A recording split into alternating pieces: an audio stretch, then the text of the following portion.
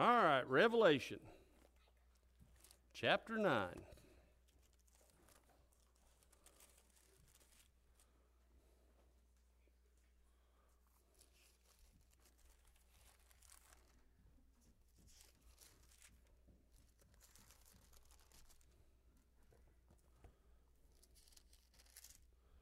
Revelation chapter 9.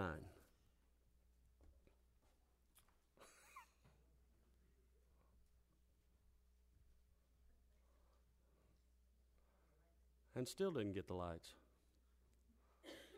Going down in the dark.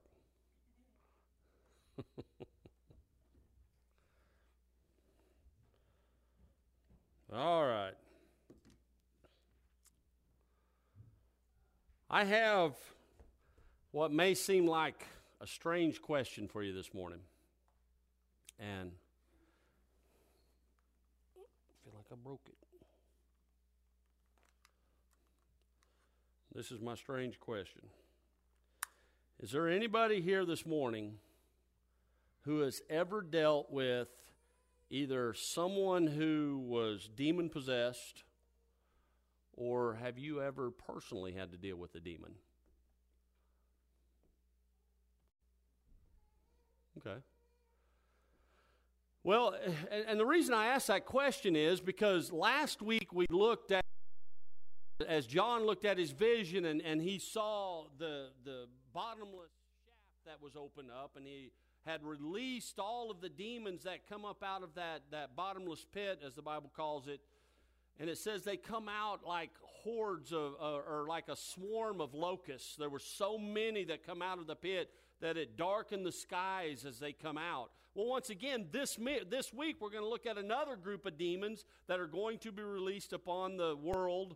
And so it got me thinking about demons and how many demons are really in the world at any given time. And many of us, whether we realize it or not, probably deal with people who are demon-possessed in our lives, in our daily lives, whether we know it or not. And I've actually had a couple of occurrences where one time I picked up a hitchhiker, and as we were driving down the road, he was just acting really odd, just really strange, and kept saying things that were just way out there.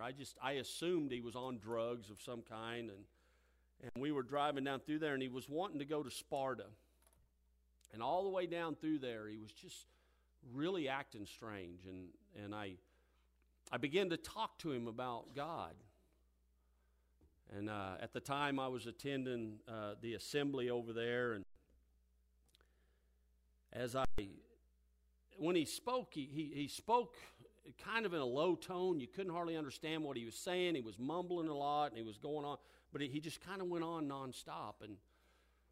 And I told him, I said, I said, are you from around here? Yeah, I'm from around here. And I said, if you get a chance, I said, you ought to come to church sometime over there. And he said, would they let me in? I said, hey, we'll let anybody in but the devil. And he looked at me and he goes, what if I'm the devil? I said, well, I done answered that question. So I don't know if the guy was demon-possessed or what, but it was just strange how he just switched. He turned around and he looked at me and he said, what if I'm the devil? I was like, well, I'll be dropping you off at the next stop up here.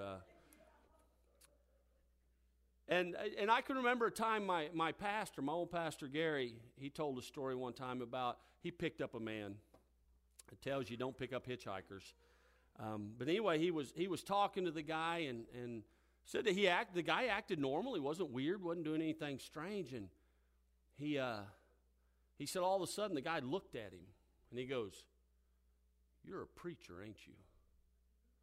And he said, yeah, I'm a preacher. He said, I can smell it. I was like, ooh, what do preachers smell like? What is that smell?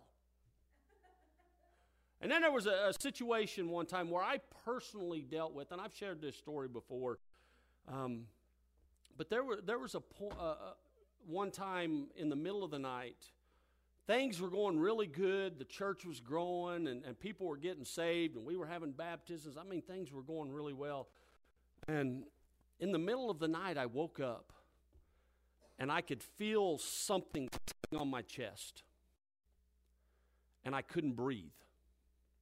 I just felt this heavy pressure on my chest, and I couldn't breathe. But for some reason, I could recognize that it was a demonic attack.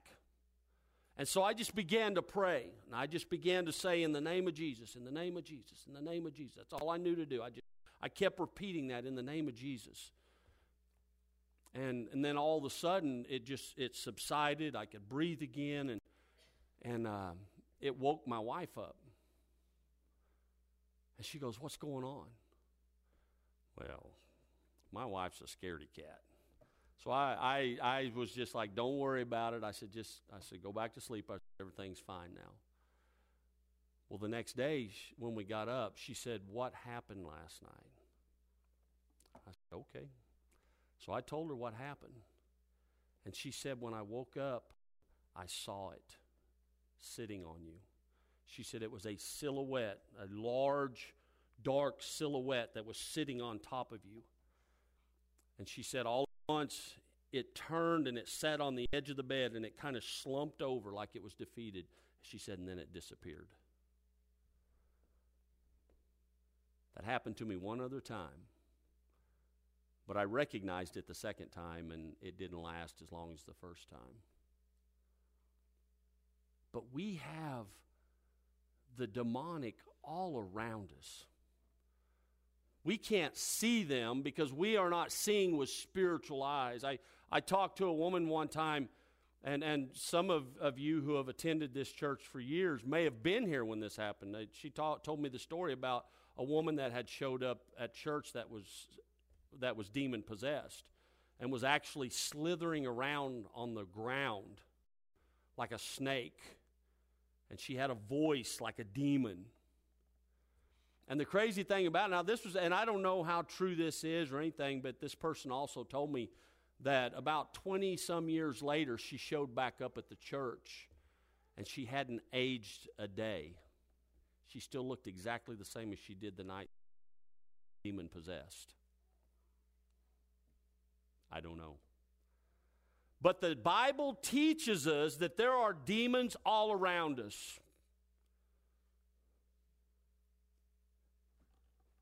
And as I said, on any given day, I would say we deal with possessed people all the time. As I watch the news and some of our political figures, I have no doubts that there are demon-possessed people in this world. But there are a gazillion demons that wreak havoc on this earth. Those that are bound in the bottomless shaft we read about last week. Today we will see another group that is at the river Euphrates. So Revelations chapter 9, verse 13. And the sixth angel sounded, and I heard a voice from the four horns of the golden altar which is before God, saying to the sixth angel which had the trumpet, "Loose the four angels which are bound in the great river Euphrates." And the four angels were loosed, which were prepared for an hour and a day and a month and a year, for to slay the third part of men. And the number of the army of the horsemen were 200,000. And I heard the number of them.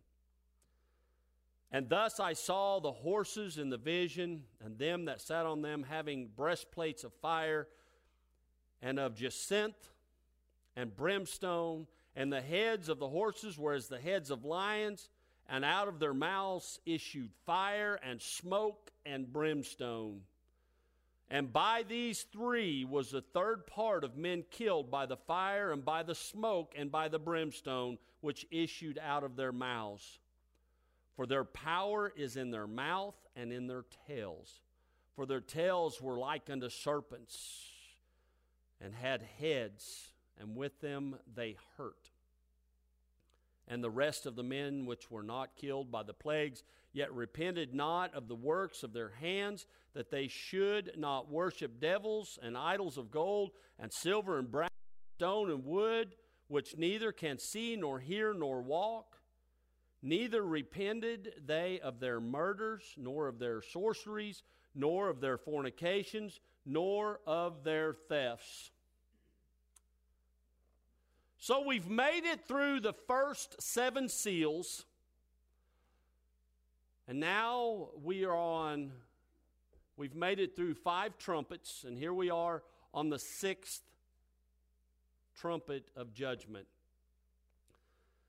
And up to this point, all of the scenes that we have seen have been unimaginable, beyond comprehension, beyond what you could even imagine, the chaos and the horror that's been going on upon this earth during the day of the Lord. So now the 6th angel steps up and blows his trumpet. And the judgment is released on those that are remaining upon the earth. And he says, I heard a voice, a singular voice that came from the horns upon the altar. Now, we're not told who this voice is, but we can speculate. We can talk about it. We can think it out. It's not unreasonable to think that the voice that is heard here is that of the Lamb, Jesus Christ. For he is standing in this area. He was standing there when he took the scroll. So it is not unimaginable to think that the voice that he heard could be Jesus. He is the one that is unleashing the judgments upon the earth. Another possibility is that the angel that we saw in chapter 8 and verse 3, who filled the golden censer with fire and then cast it to the earth, if you remember. So we have that angel standing next to the throne. And then a third option is that this is just totally independent of anything we've seen so far. And it is its own entity. So it's open to interpretation. Anytime we don't have an exact picture or it doesn't tell us who it is, usually it's open for interpretation. And then it says, from the 4 horns upon the altar. Now, John has already seen this altar twice in his visions. There was, and this altar had a shadow of itself upon the earth, inside of the tabernacle and inside of the temple, a shadow of what we have in heaven. And if you remember, on this altar, incense were burnt, which represented the prayers of the saints that would go up to heaven, go up to Jehovah, and he would receive those. In Exodus chapter 30, verses 1 through 10, we see a description of this altar and its purpose upon the earth. Exodus chapter 30, verse 1 through 10, and it says this, moreover, you shall make an altar as a place for burning incense. You shall make it of acacia wood, and its length shall be a cubit, and its width a cubit. It shall be square, and its height shall be 2 cubits. You know, and I was thinking, I don't know why, as I've been looking at the altars and thinking about the altars that is before the throne of God, I always, for some reason, I had this vision in my head that this altar was huge, that it was big. But it said it was a cubit squared, which is 18 inches squared. And then twice that high, 36 inches high. You know, that's about the size, that's actually a little bit smaller than a dishwasher. I know, because I measured. I'm running around the house going, how big is this thing? But it's just a little bit smaller than a dishwasher. 18 inches squared by 36 inches tall, so 3 feet tall. It wasn't very big. Its horns shall be of one piece with it. You shall overlay it with pure gold, its tops, its sides, all around, and its horns, and you shall make a gold molding all around for it. You shall make 2 gold rings for it under its molding. You shall make them on its 2 side walls on the opposite sides, and they shall be holders for poles with which to carry it. You shall make the poles of acacia wood and overlay them with gold. You shall put this altar in front of the veil that is near the ark of the testimony, in front of the mercy seat that is over the ark of the testimony, where I will meet you. So it is placed at the front of the veil before you went into the Holy of Holies, where the mercy seat was, where the representation of God's presence was at. And so they placed it on the outside of the veil before you went into the Holy of Holies. And it says, Aaron shall burn fragrant incense on it. He shall burn it every morning when he trims the lamps. When Aaron trims the lamps at twilight, he shall burn incense.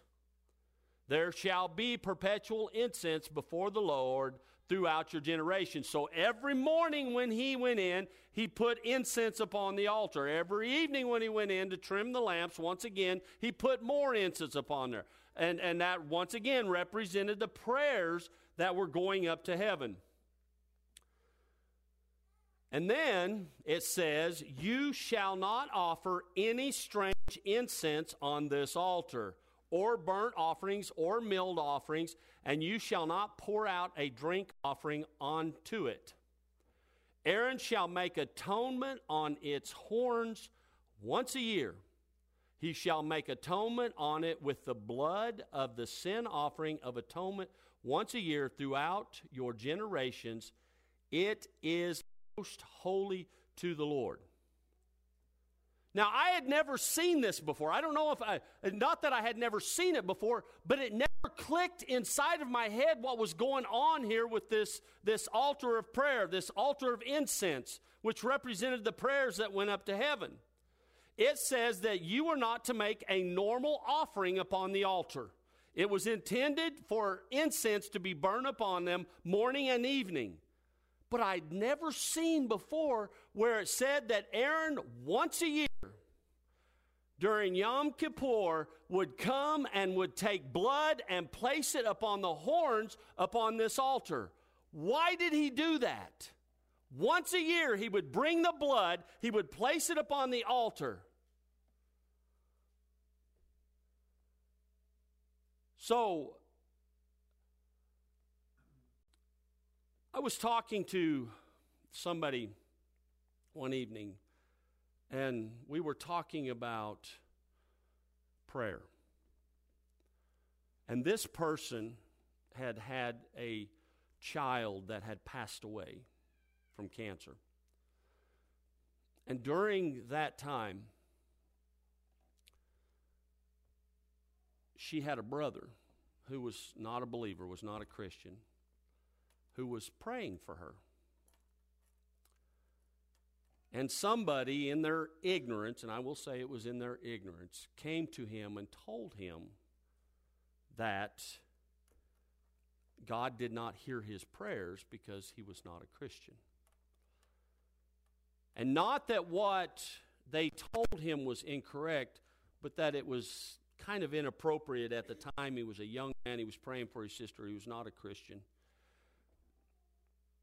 And they were telling me this story. And I said, so how would you feel if I told you that's what the Bible teaches? Is that the only prayer that God hears from a sinner is a sinner's prayer of forgiveness, of repentance. And they said, I don't believe that. So I pulled up John chapter 9 and verse 31 says this, we know that God does not hear sinners, But if anyone is God-fearing and does his will, he hears him. So John 9:31 says that if you are a Christian and you are living a Christian life, that God hears your prayers.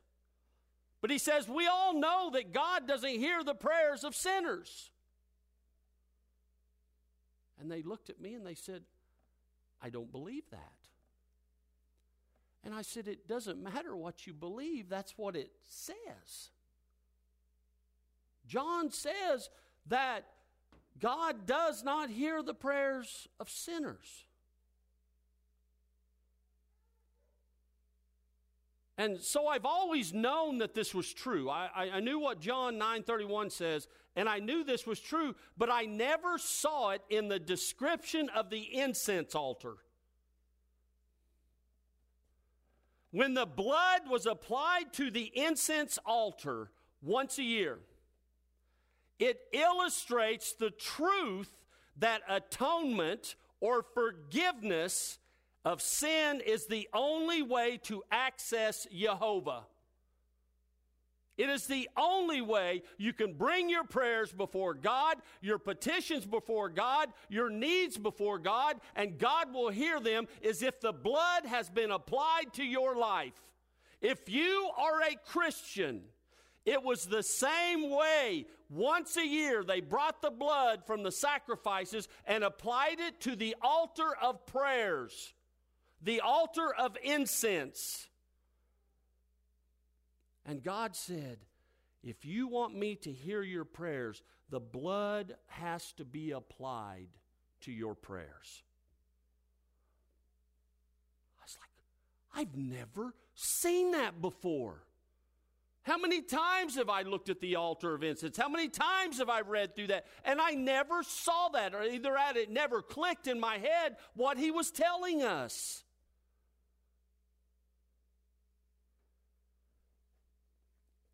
Communion with God, prayer, worship are impossible with your Creator without the blood of Jesus being applied to your life.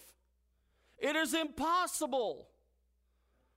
This past week, I seen a man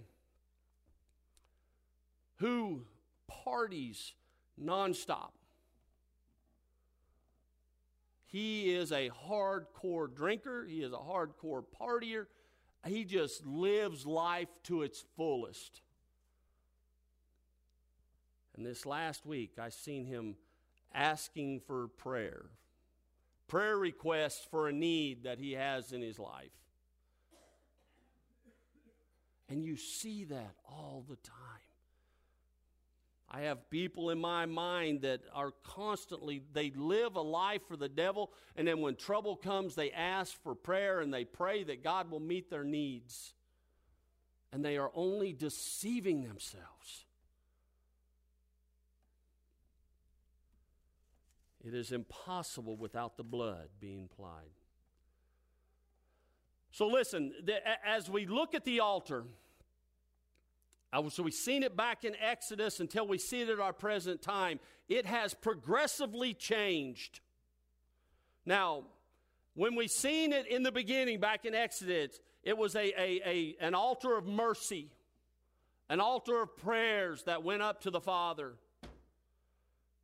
When we seen it in Revelation chapter 6, verse 10, it was an altar of vengeance, prayers for vengeance. It went from mercy to vengeance. And then in Revelation 8:8, it went from vengeance to judgment. And then here in verse 13 and 14, once again, it is an altar of vengeance. An altar of judgment. The time of mercy has expired. In Genesis 6:3, El Nasa, the forgiving God, said, "My spirit will not always strive with man forever." It will not. And listen to Hebrews chapter 10, verse 26 through 31. It says, "Dear friends, if we deliberately continue sinning after we have received the knowledge of the truth, there is no longer any sacrifice that will cover these sins. There is only the terrible expectation of God's judgment and raging fire that will consume his enemies. For anyone who refuses to obey the law of Moses was put to death without mercy on the testimony of 2 or 3 witnesses." Now, just think how much worse the punishment will be for those who have trampled on the Son of God and have treated the blood of the covenant which made us holy as if it were common and unholy, and have insulted and disdained the Holy Spirit who brings God's mercy to us. For we know the one who said, "I will take revenge. I will pay them back." He also said, "The Lord will judge his own people." It is a terrible thing to fall into the hands of a living God.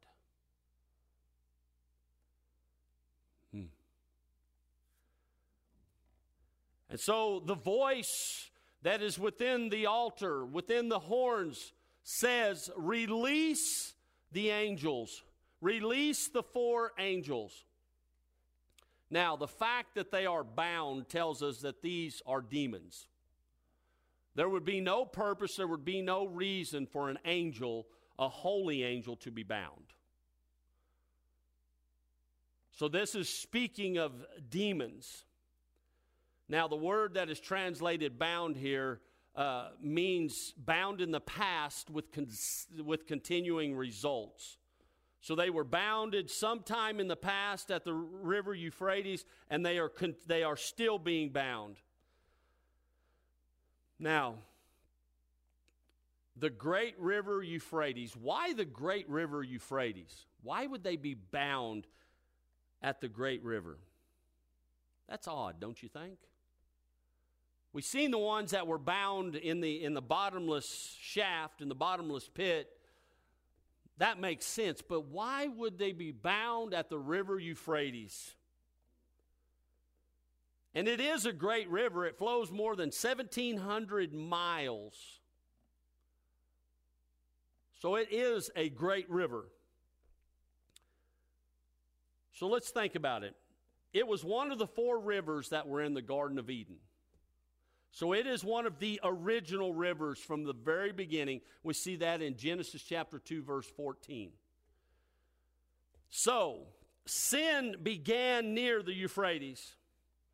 The first lie was told. The first murder was told. Or the first murder was done. The first grave was dug. The Tower of Babel was there. This is where the enemies of God will cross for the battle of Armageddon, is at the Euphrates. You see, even today, that region is almost completely pagan. There is little or no Christian influence near that region. It is very pagan. And so I couldn't think of a better place for the demons to be bound up. So who are these 4 demons? Now, one commentary, and I thought was very interesting thought, so I'm going to share this commentary. Otherwise, we have no idea who these 4 angels are. They thought that these might be the 4 angels that controlled the 4 major empires: Babylon, Medo-Persian, Greece, and Rome. In Daniel chapter 10 and verse 13, it gives us this idea that these demons are ruling in these nations or in these empires. Daniel is praying to God, praying to Jehovah. He has a prayer, and the prayers are delayed. And when the angel finally shows up and begins to talk with Daniel, he begins to explain why the prayers were delayed. He told him, he said, God received your prayer right away. And he dispatched us right away. But then he begins to explain why. Now listen, Daniel chapter 10, verse 13. But the prince of the kingdom of Persia was withstanding me for 21 days. And then behold, Michael, one of the chief princes, came to help me, for I had been left there with the kings of Persia. So as he was coming to Daniel, he runs into a demon, the prince of Persia, and they battle for 21 days until Michael shows up and relieves him, and he's able to get away from this demon that rules in Persia. Now listen to verse 20. Then he said, do you understand why I came to you?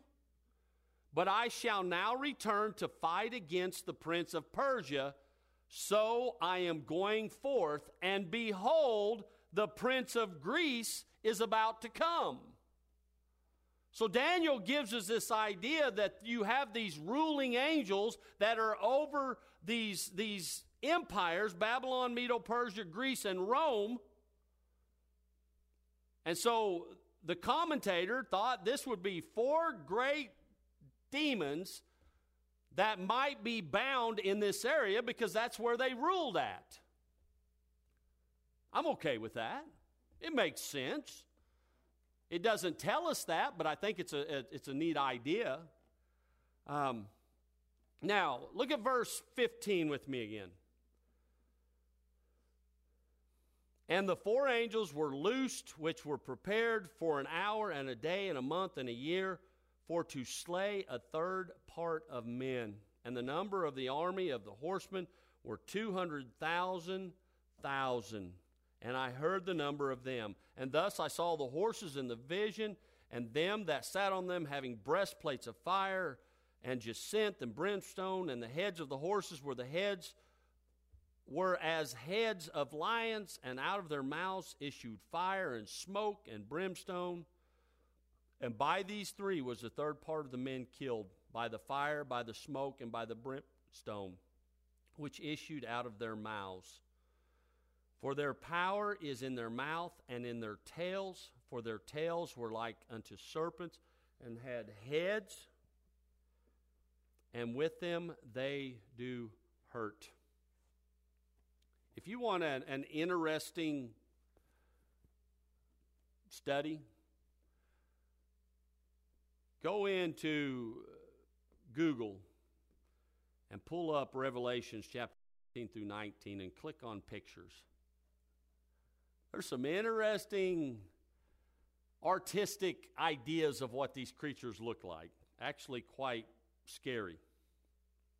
So if you remember last time when we looked, death had taken a vacation. Remember, for 5 months when the demons were released, no one could die. Many tried to commit suicide. There was no relief. No matter what they did, they could not die during that 5-month period. Now, we've talked about this many times. We know that Jehovah God is a God of detail. A God of detail and precision. And once again, we see it displayed here in the scriptures that we're looking at. Did you see what it said? These angels were prepared for this specific time. Very detailed. It said the time, the hour, the day, the month, and the year. And I would say that it would go so far as to say the minute and the second. That is how precise, that is how detailed our God is. And it says that they will kill 1/3 of the remaining mankind. 1/3. So let's do some math. Let's think about how many people are going to die. So right now there are 7.6 billion people in the world. And to keep it simple and to be generous, let's say that 1.6 billion are raptured out. So now we're down to 6 billion people on the earth. Now, during the fourth seal, there was 1/4 of the earth's population killed. 1/4. So that's 1.5 billion people. So now there's 4.5 billion left. And 1/3 of those are killed in this plague. That also is 1.5 billion people. So half of the remaining 6 billion people will die in these plagues. So 3 billion people will die. 3 billion people. So during this COVID, right now we're sitting at a little over 1 million people, if you believe their statistics. A little over 1 million people. We're talking 3 billion people will die from these two judgments.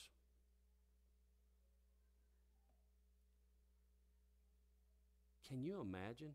People are freaking out over 1 million people. Can you imagine 3 billion? And that doesn't even include the ones that are killed in the other judgments with the tidal waves and the tsunamis and the falling meteorites that come out of the sky, the fire and it doesn't include none of that. So billions and billions of people will be killed. Can you just imagine the problem we will have with burials?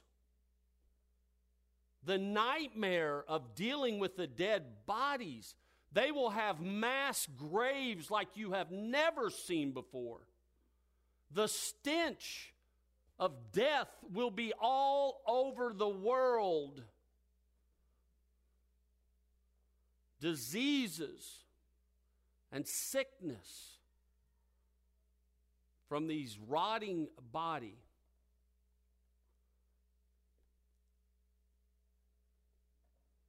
And can you imagine the slaughter of 1.5 billion people? What kind of a force it will take? Beyond imagination, this force that comes against them.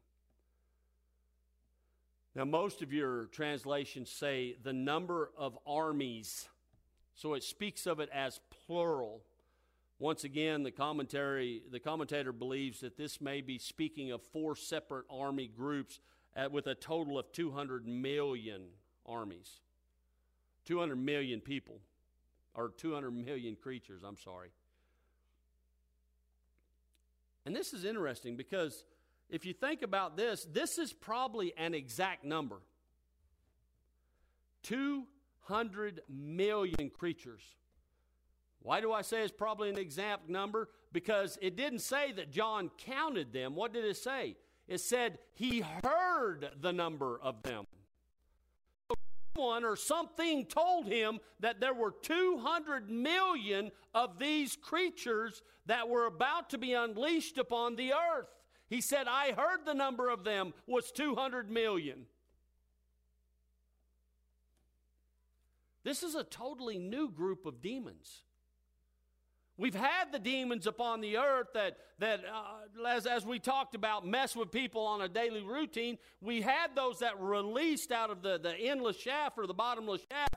This is a totally new group. 200 million of released upon the earth. Now, some believe that this is describing human armies. Armies with tanks, planes, and helicopters, and drones, and all the such. Some think that maybe it's the army of the kings of the east that's mentioned in Revelation chapter 6 and verse 12. You see, back in 1970, China bragged that they had 200 million soldiers. And so people automatically attached to this verse right here, thinking that this army that would be coming would be China that we or of the east that we see in Revelation 16:12.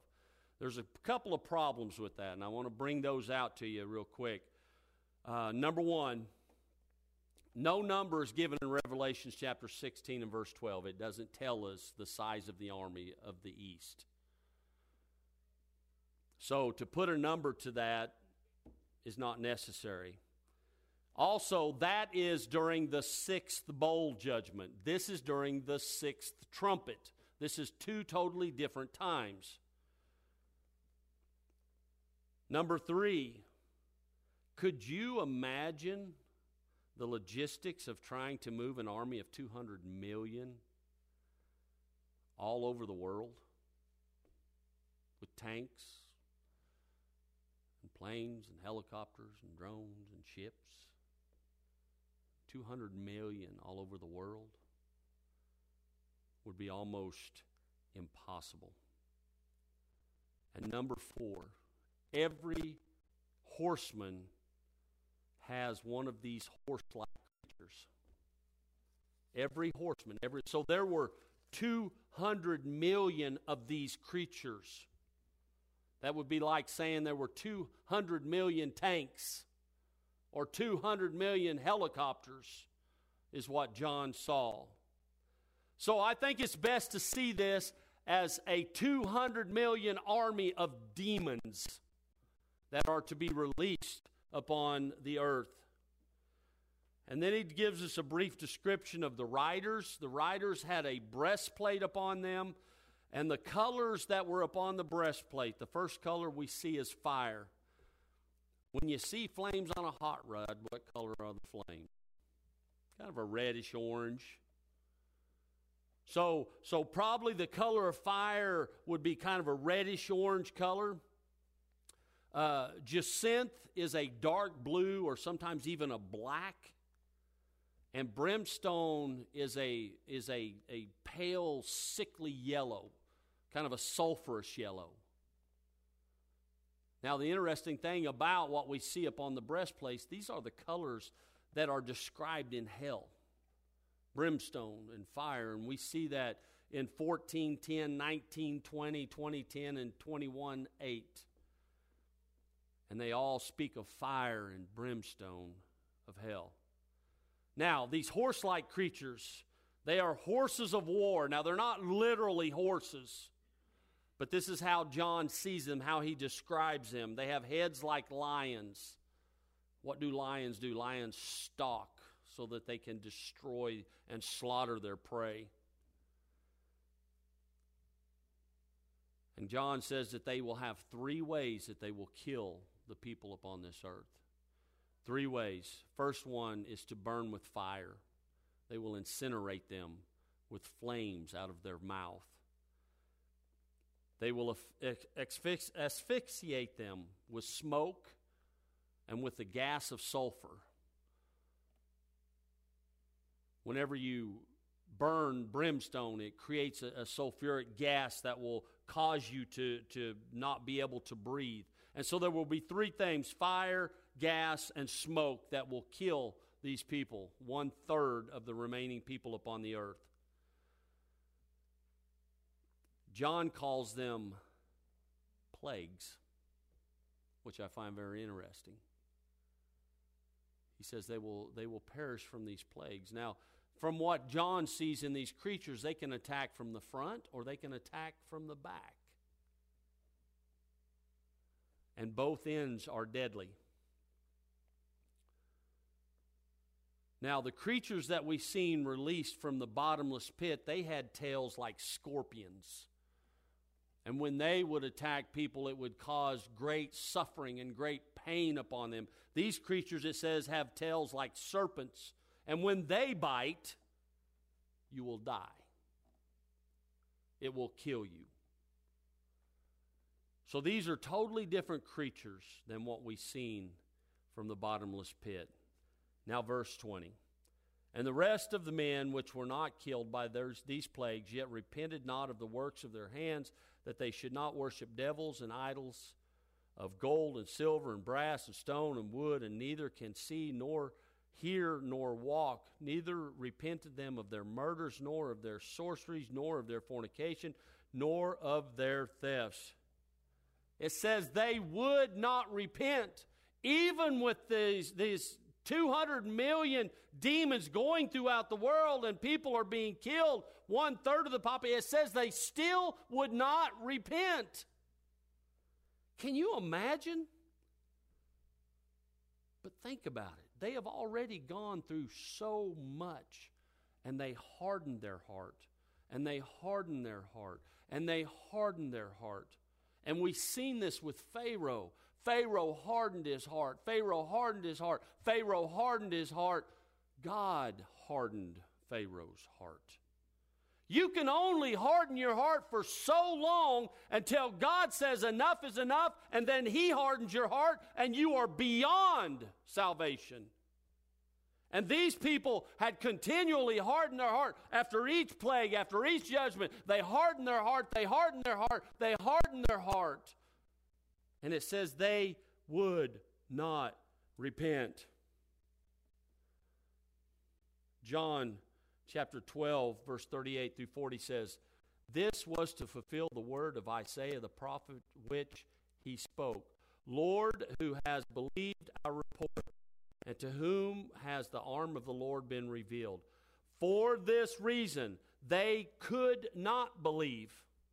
For Isaiah said again, He has blinded their eyes, He has hardened their hearts, so that they would not see with their eyes, and perceive with their heart, and be converted, and I heal them." Isaiah said that they had reached a point beyond return. That they had hardened their hearts for so long that God hardened their hearts and they were unable to understand or to see what was going on. It says they did not repent. It says they did not repent from the work of their hands. Now, as you look at that and you hear that phrase throughout Scripture, that talks about idol worship. They would not repent from idol worship. You see, they will worship the beast. They will worship the devil. And when you worship idols, when you worship those fake little idols, there are demons that are involved in that. 1 Corinthians chapter 10 and verse 20 says, "No, but the sacrifice of pagans are offered to demons." When they offer to these idols, there are demons that are involved. There are demons who come in and they take over the personality of the God that they're worshiping so that they have signs and wonders. And they keep them connected to these false gods. And you think things are bad now? It says murder will be rampant during this time. It will become the survival of the fittest. Murder will be out of control. Sorceries. Now, the word sorceries, we get the word pharmaceutical from it. Drugs. It says that drugs will be out of control. Well, we're already there. But you think it's bad now? Wait until all restraints are pulled back. And then it says immoralities. That word immorality, we get the word pornography from it. Porneia. All sexual sin will be out of control. Adultery, rape, pedophilia, bestiality, everything will go. It will be completely out of control. You know, I heard the other day that California is trying to legalize pedophilia. Can you believe that? That if a child consents, better make sure their dad consents, because they will never I better not say it. it will be out of control. Theft. Can you imagine during this time? There will be a shortage. You think you had problems with toilet paper. There will be a shortage of food, a shortage of water, a shortage of housing, a shortage of clothes, a shortage of medicine. Can you imagine? Theft will just be rampant. There will be no morals.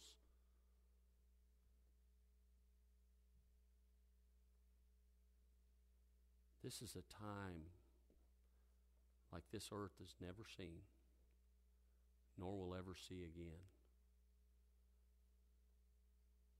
And as I was studying this, I just thought,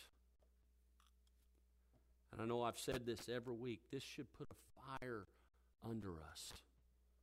Because there are people that I love who are going to have to go through this if they don't change their ways.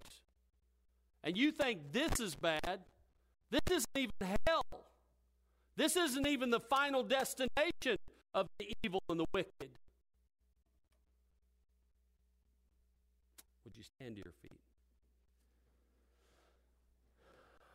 Wow, we've made it through 6 of the trumpets.